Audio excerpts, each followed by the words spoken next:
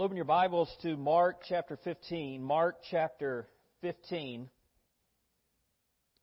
Believe it or not, we only have 6 more passages until we reach the end of the Gospel of Mark. And it's bittersweet, at least it is for me. It's sweet because we have the whole Bible to explore, but it's bitter because Mark has been particularly rich for me. I think one thing that is helpful to remember as we walk through these kinds of passages where you have a long narrative that's telling the story is to remember the purpose why they're here. The betrayal and crucifixion section of Mark it's just that. It's a story. It's explanatory rather than prescriptive. These passages are not like the Sermon on the Mount or a parable, for example, that's there to communicate a specific lesson, and so you're trying to figure out, okay, what's the point? That somebody's getting in the kingdom or they're not. These passages tell the story. They're written to tell us what Jesus accomplished and how He accomplished it. I think this is one of the sad results of the highly applicational preaching. We miss the worship of just listening to what God says, what He's trying to communicate. We're always trying to figure out, what does this mean to me, and how do I fix my marriage with this, whenever the point of the passage is God is fulfilling His promise through the person and work of Jesus Christ, and any Christian ought to be thrilled to hear about that, right? So we worship in a passage like this by seeing and hearing what Jesus did for us.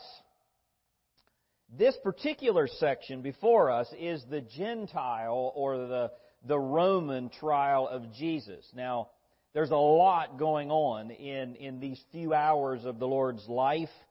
And when you look at all of the Gospels, you can weave together a tapestry of the story of all the different points, and I'll try to do that for you this morning. But we're going to end today primarily focusing on Mark's theme. Why did Mark only put the details that he did, and what's his point? What's he trying to communicate about who Jesus is and what He accomplished for us?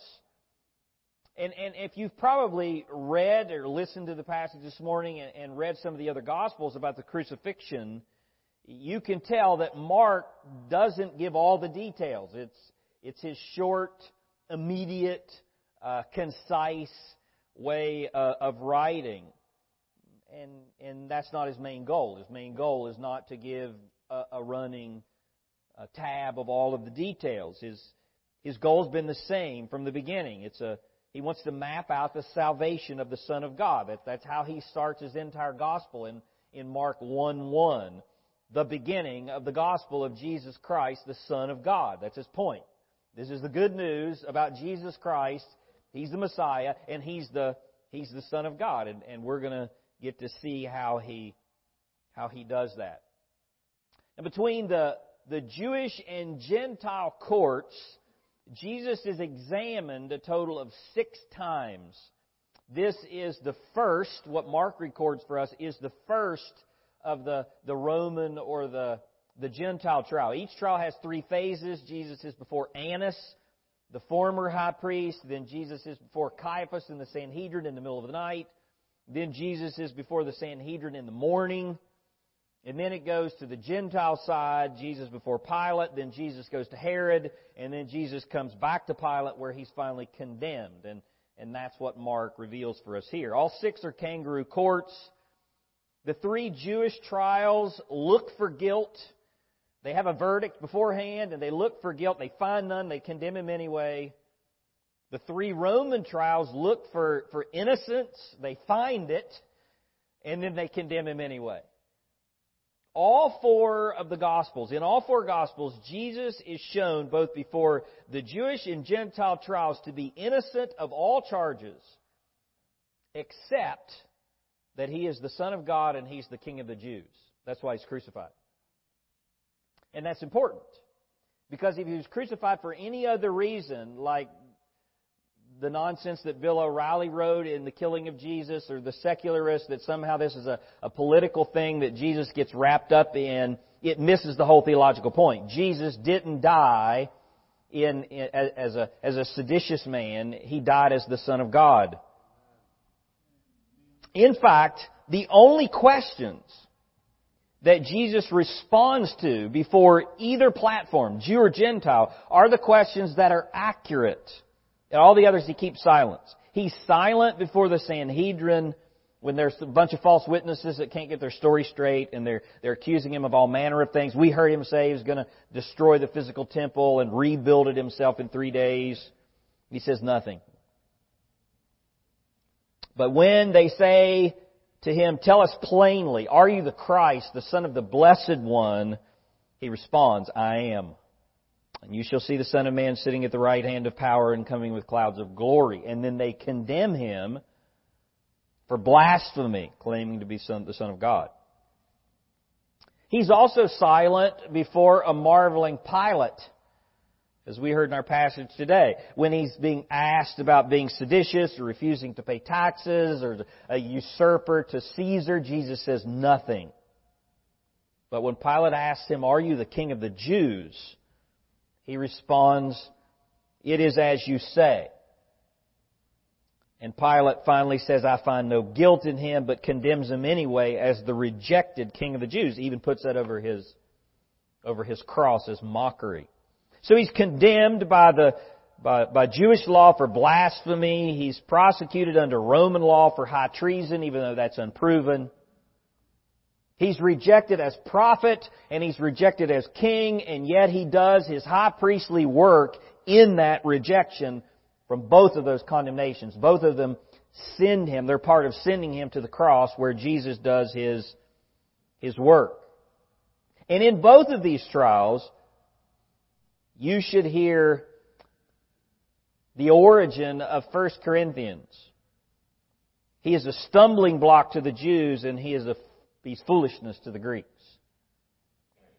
That's the focus of this trial before the Gentiles.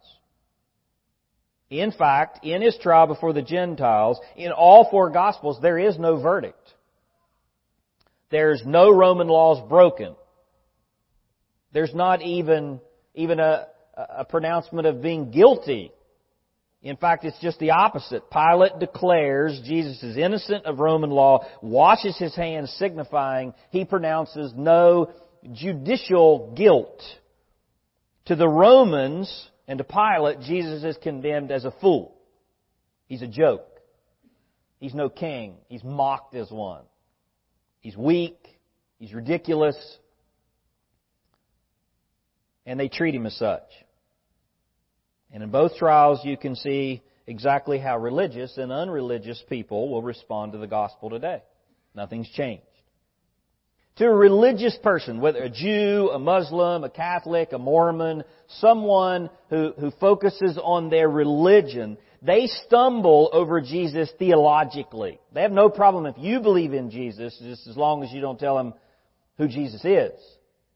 They reject Him. The religious rejects Him as the Son of God or as a substitute for the religious work. They reject who He is and what He claimed to be. They know enough to know there is God, but they reject that is Jesus. That's why people that claim to follow Jesus that deny the substitutionary atonement of Christ or accept abortion or affirm homosexuality or feminism or whatever it is, that's why they can do that. They empty the name of Jesus of all of its theology.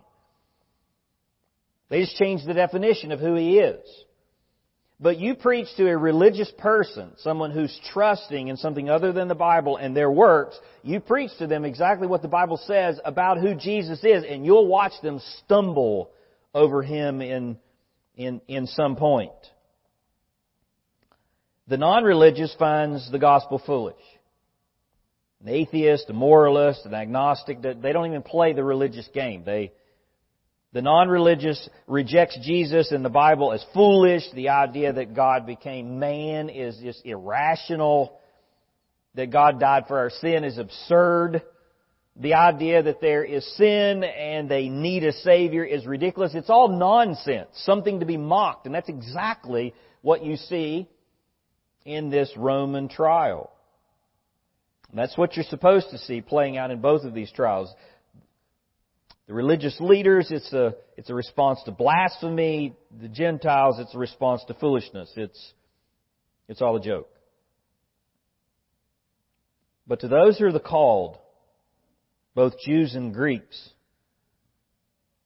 Christ is the power of God and the wisdom of God, isn't He? You read these passages completely different, don't you?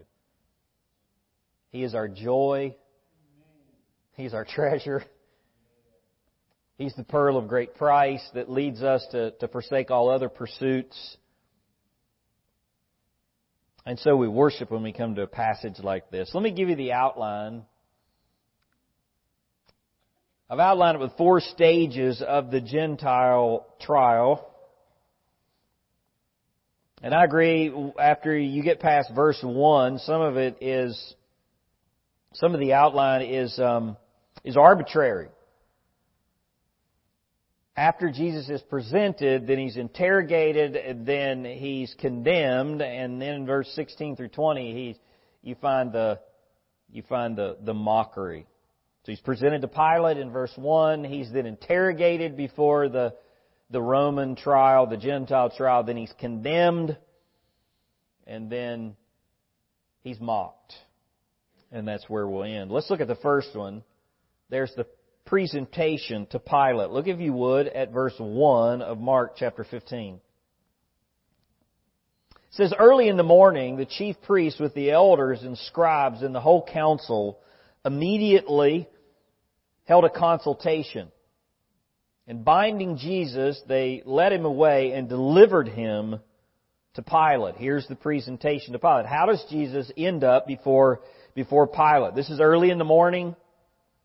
During the fourth watch, it's somewhere between 3 and 6 a.m. And Matthew says when morning came, so at daybreak, which is likely around 5 a.m. in the morning.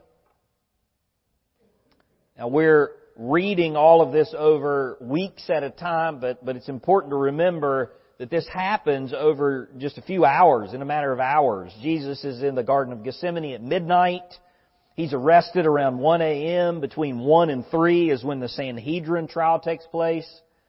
Before Annas and then before Caiaphas, the same 2 hours between 1 and 3 a.m. is when Peter is also on trial in the courtyard. At the end of that, the rooster crows at 3 a.m. From 3 to 5 a.m., Jesus is mocked, and then He's held in this cistern dungeon in Caiaphas' house. Some of you have actually stood in that dungeon. We've read Scripture there.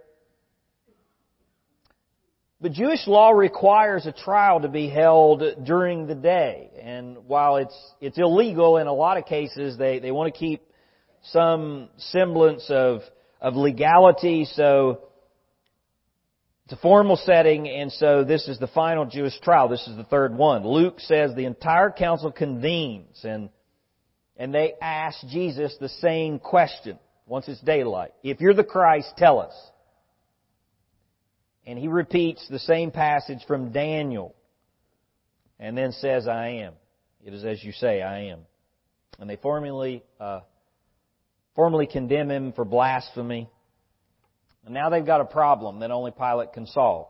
Being under the authority of Rome, the Jewish Supreme Court cannot put Jesus to death. They don't have the legal right to put anyone to death. They admit that in John 18:31. This is the Supreme Court, and so they have to play by the rules, if you will. A mob could do something different. They could stone you, they could drag you out on the street, but this is the Jewish Supreme Court. The power of the sword, as it's called, capital punishment, rests only in the hands of Rome. So they have to go to Pilate to get Pilate to do their dirty work. And so that's why they take Jesus there. They wouldn't even have messed with Him.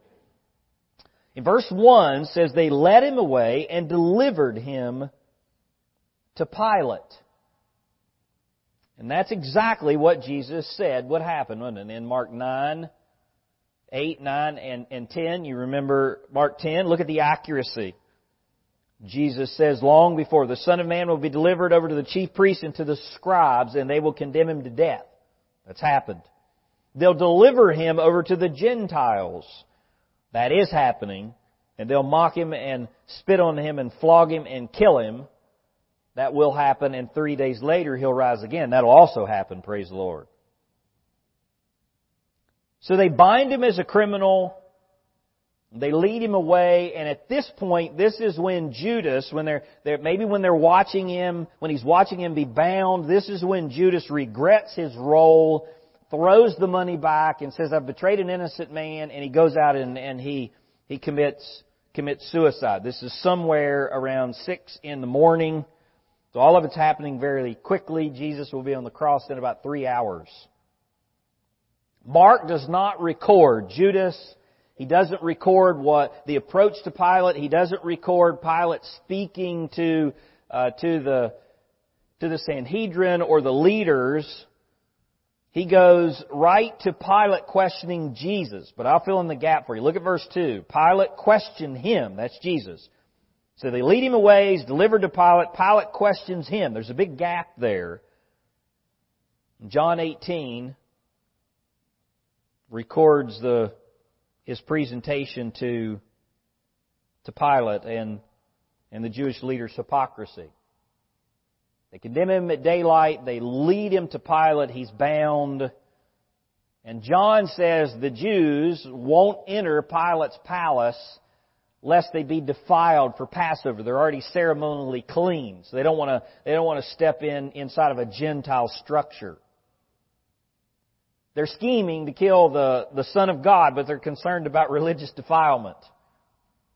And Jesus said something about that as well. They gag on a gnat and swallow a camel. It's exactly how hypocrites work.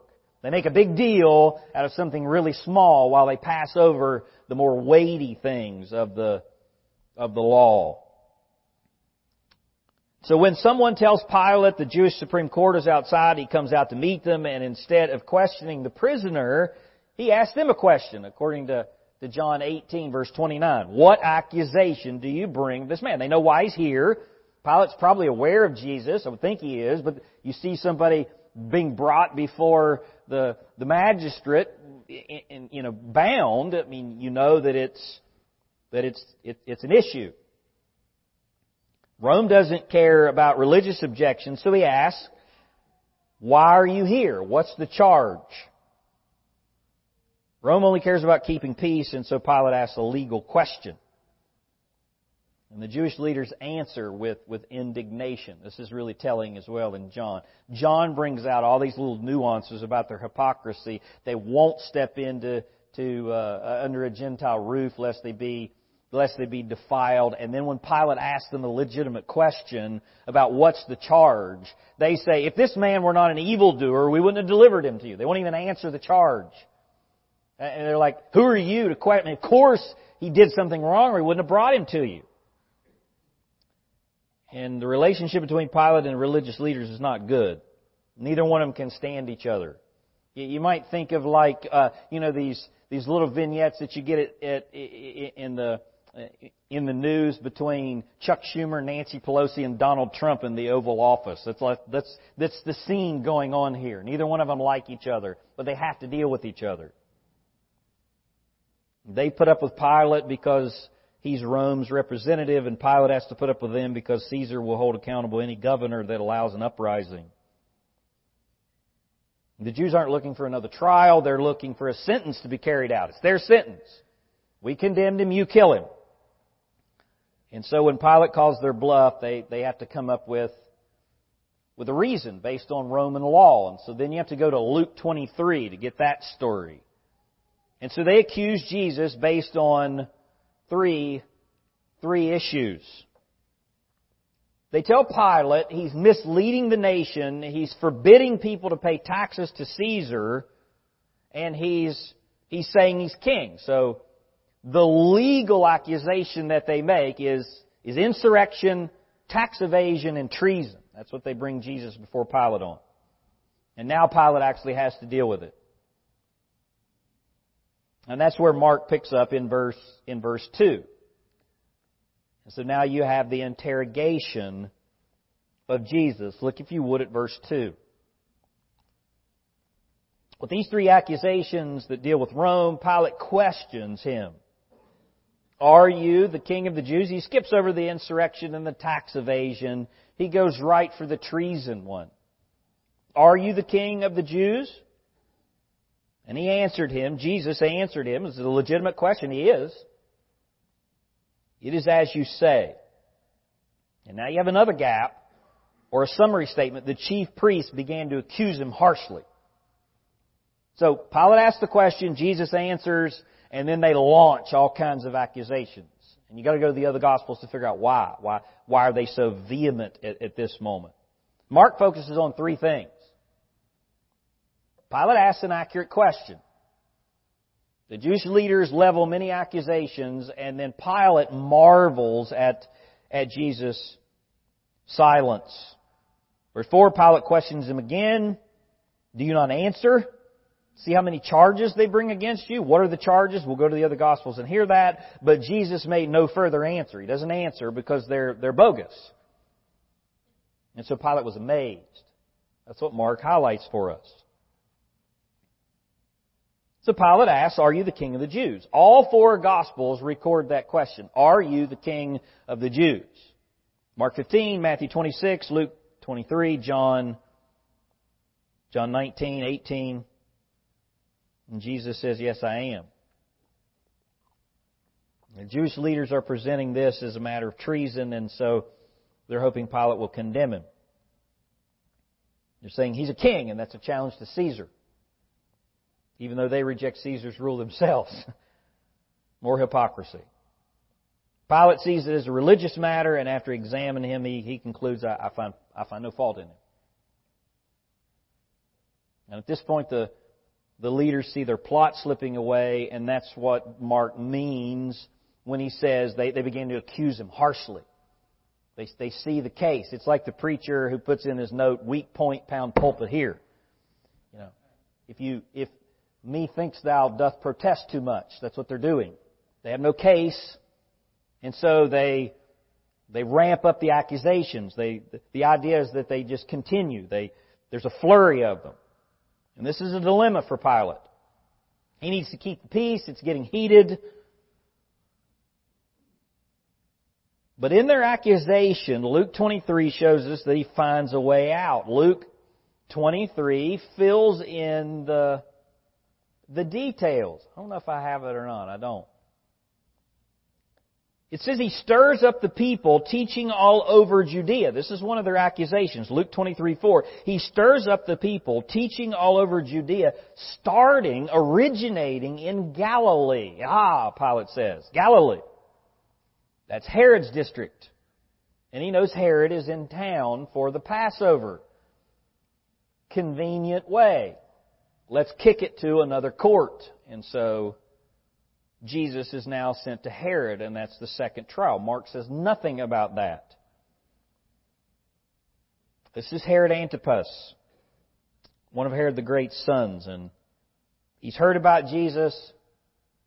Obviously, being from Galilee, he's heard about the miracles. Everybody's heard about Jesus. He hopes to see one. So Herod, it says, he looked at, he's excited to see Jesus. Man, this is great. Finally, I get to meet this guy. He hopes to see a miracle. Jesus does the same thing to Herod. He answers nothing. He does no tricks for him. And so Herod is sorely disappointed, dismisses him, and he sends him back to Pilate in ridicule. He puts a fancy robe on him. He sends him back to Pilate, and that actually breaches the relationship between two ungodly men. In verse 4, Pilate has Jesus back. So Pilate questions him again and says, do you not answer? See how many charges they bring against you. But Jesus made no further answer, so Pilate was amazed. And when that doesn't work, Pilate tries another angle. Here's the condemnation that finally comes. And Jesus is condemned as a fool. Ultimately, as the the King of the Jews, which means nothing to Rome. They dismiss Him as that. And He's foolish to them. Look at verse 6. It says, now at the feast, He used to release for them, that's for the Jews, Pilate used to release for the Jews one prisoner whom they requested. And Mark mentions a man named Barabbas, who was an insurrectionist, and he's a really bad dude, and he lays out some of his crimes. So Pilate returns from his quarters. He appears before the Sanhedrin again, who's now conveniently padded the crowd with their followers. Pilate says to them in Luke 23, I found no fault with him. I sent him to Herod. Herod finds no fault with him. He sent him back, obviously, mocked. He's not going to condemn him. If Herod would have found fault, Herod would have condemned him. So Pilate offers to scourge Jesus and let Him go. In fact, Pilate makes 3 appeals to the crowd according to Luke 23. He appeals to them based on mercy, He appeals to them based on justice, and He appeals based on sympathy. And their 3 responses are exactly the same to all 3 appeals. Crucify Him, crucify Him, crucify Him. There are 3 questions by Pilate to the crowd, 3 responses from the crowd. In fact, there are 3s all over the Passion story. 3 prayers of Jesus in the Garden of Gethsemane, 3 denials of Peter, 3 questions from Pilate to Jesus. And this first appeal is based on mercy. And you see that in verse 6. At the feast, He used to release one of the prisoners, somebody who's actually guilty. This is an appeal based on mercy. It's an offer to let Jesus go based on paschal amnesty. Amnesty for the Passover. So, a Roman perfect would pardon and release one prisoner during the Passover holiday, and Pilate thinks this is a perfect way to fix the situation. And the crowd rejects Pilate's offers with cries of crucify Him and give us Barabbas. Look, if you would, at verse 8. The crowd went up and began asking Him to do as He had been accustomed to do for them. Pilate answered, do you want me to release for you the King of the Jews? He's trying to give him Jesus. Herod doesn't work, and so now he's stuck dealing with the crowd and with the religious leaders. So perfect. Do you want me to release to you Jesus? For he was aware that the chief priest had handed him over because of envy. But the chief priest stirred up the crowd to ask him to release Barabbas for them instead. This is the point in Matthew 27, this first appeal, where Pilate is before the crowd and his wife comes out and communicates to him, informs him she's had a dream and you should have nothing to do with this man. And then Pilate's second appeal is based on justice. It's based on his innocence. You see that in Matthew 27. Matthew 27, verse 23. They all said, crucify him. And Pilate said, here's his question to the crowd. Why? What evil has he done? You want me to release him? Release the King of the Jews? Here's mercy. I'll give mercy. No, crucify him. Second appeal, what evil has he done? They kept shouting all the more, crucify him. He appeals to their sense of justice. He's done no evil. What evil has he done? And the crowd's only answer is an evil one. The final is the appeal based on sympathy. Mark 15, verse 15, simply says, wishing to satisfy the crowd, Pilate released Barabbas for them. After having Jesus scourged, he handed him over to be crucified. Luke 23, verse 16 says, Pilate presents this as an appeal. I will punish him, I'll have him scourged, and I'll release him. And John gives us all the details of that that scourging. In other words, Pilate is saying, I find no crime worthy to kill him. But to satisfy you, I'll punish him. Pilate then brings him back after scourging, and this is the passage that says, behold the man. There he is dripping in blood after a Roman scourging, bruised and battered, having been mocked. And Pilate is hoping that this will engender some sympathy with the crowd. And Pilate is saying, is this enough? And once again they cry, crucify him. Pilate declares, I find no guilt in him. Tries one more time to get them to release him. And John 19:7 records their response. The Jews answered him, we have a law, and by that law he ought to die because he made himself out to be the Son of God. And that's the real issue. The real issue is who Jesus claimed to be. He's the Son of God, and that's why they want him dead. Pilate makes one final appeal to Jesus out of fear. He takes Jesus back, according to John. Takes him back inside and says, where are you from? Do you not speak? And Jesus gives him no answer. John MacArthur said, Jesus gave him no answer. Those are sad words. When God has nothing to say to you, you've hardened your heart past the point of recovery. He doesn't speak any longer. And then Pilate says to Jesus, do you not know I have the authority, I have the power to kill you and to let you go? He's saying, work with me here. Do you not understand? And Jesus responds, you would have no authority unless it was given unto you. Pilate then comes back out before the crowd, makes an effort to release Jesus, according to John 19:12, and that's when the religious elders sink in the death knell. They accuse Pilate of treason. First they accuse Jesus of treason. He claims to be king. And when Pilate won't do what they want, they say, no friend of Caesar would release this man. Every king who opposes Caesar is a traitor. I mean, it's a threat. You don't want us to go to Caesar, do you? These are wicked, wicked men. And so Pilate capitulates. He takes the judgment seat. One more time to the crowd, behold your king. They crowd, away with him, crucify him. Pilate to the religious leaders, shall I crucify your king? In one final ditch to confound them.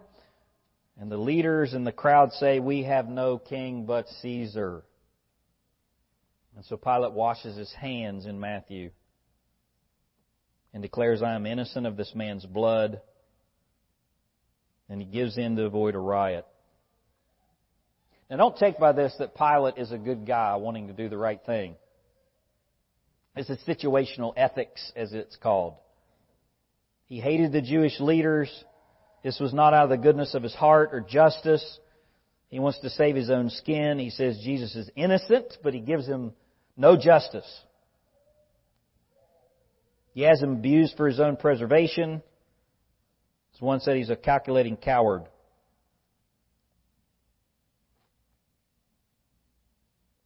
And so at the washing of his hands, the people said, his blood be on us and on our children. And so Pilate finally pronounces the condemnation that's in verse 15. Wishing to satisfy the crowd, Pilate released Barabbas for them, and after having Jesus scourged, he handed him over, he delivered him to be crucified. Jesus is condemned. Abis in crucem, in Latin, you shall mount the cross. That's what Pilate says. And he's led out for crucifixion. What a scene, huh? Somewhere around 8:30. Jesus on the cross by 9. And yet what comes next in verse 16 through 21, I think reveals the whole theme, why Mark leaves out the details, why Mark puts in what he puts in. And it's all about the mockery of the Son of God. If you would, at verse 16. The soldiers took him away into the palace, that is the praetorium, and they called the whole Roman cohort together. They dressed him in purple, they twisted the crown of thorns, they put it on him. They began to acclaim him as saying, "Hail, King of the Jews!" They kept beating his head with a rod and spitting on him and kneeling and bowing before him. After they had mocked him,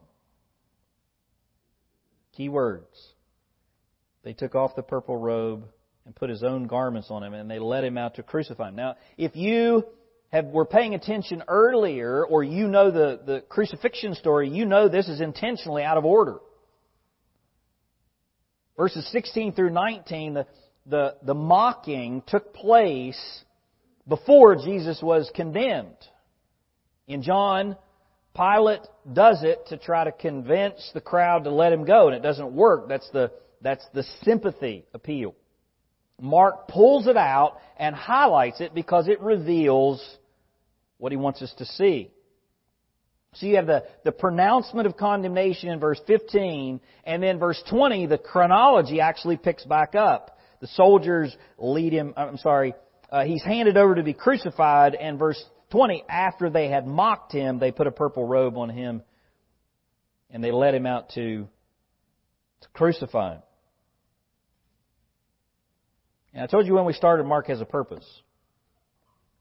And it's to show that Jesus is the Son of God, and that's what he's been doing.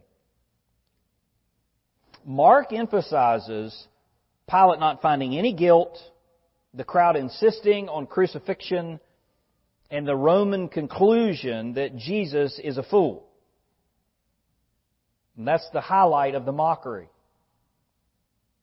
The Jews reject Jesus, not all of them, but the leaders as their Messiah, and the Gentiles dismiss Jesus as an imbecile.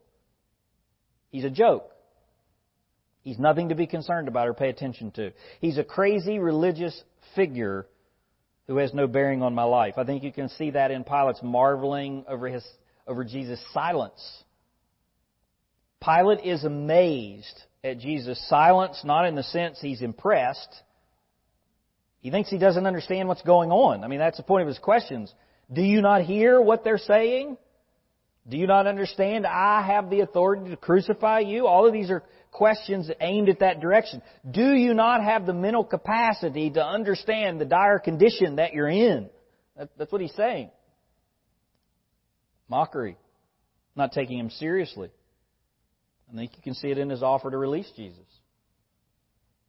Pilate actually tries to release him. He comes back to the crowd 3 times. Pilate would have never released Jesus if he thought he was a true threat.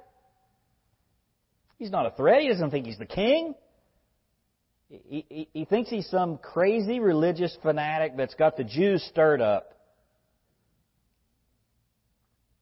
And finally, I think you can see it in the bold print in this mockery.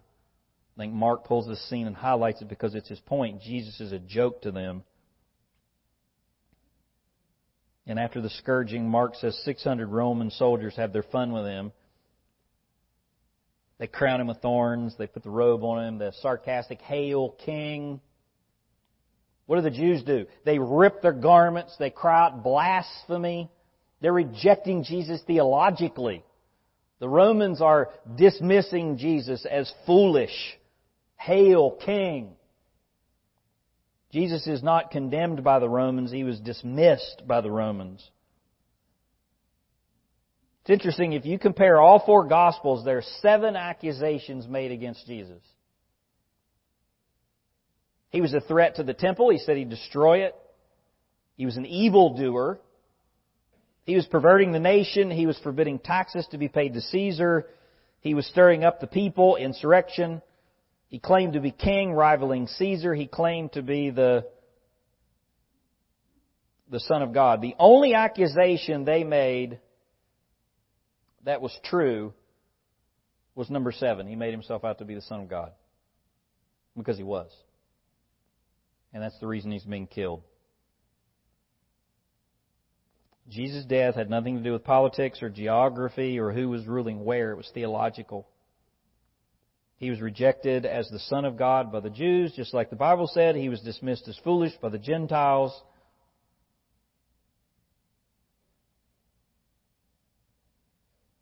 But like there was a Nicodemus and Joseph of Arimathea who was a believing Jew who was called, there was also a Roman soldier who said, surely this man was the Son of God.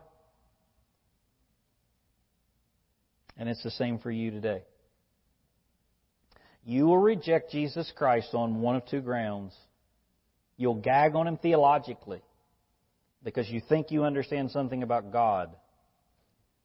Or you'll stumble over Him as foolish. You'll reject Him outright. If you're here wondering, is this true and who He is, you need to understand that Jesus is not the one that's on trial. You are. Just like these men were. The Sanhedrin and Pilate himself, they were the ones on trial. They think Jesus stands before them, but in reality it's the other way around. And you'll acknowledge Jesus as prophet and as king, as the Son of God, as king, and accept His priestly work, or you'll stumble over Him or dismiss Him as irrelevant. But make no mistake, what you do with Jesus Christ will determine how it will go for you for all eternity. One writer said, verse 12 is the ultimate question that every human has to answer. Look at verse 12. Pilate said to them,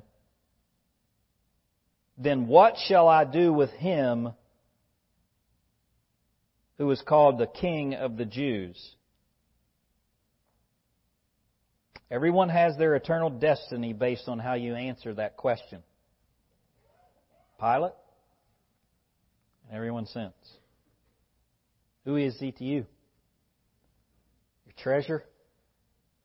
Your pearl? Or God in your own image? Something that you reject or something that you stumble over? Who He is revealed in His Word. Won't you bow with me?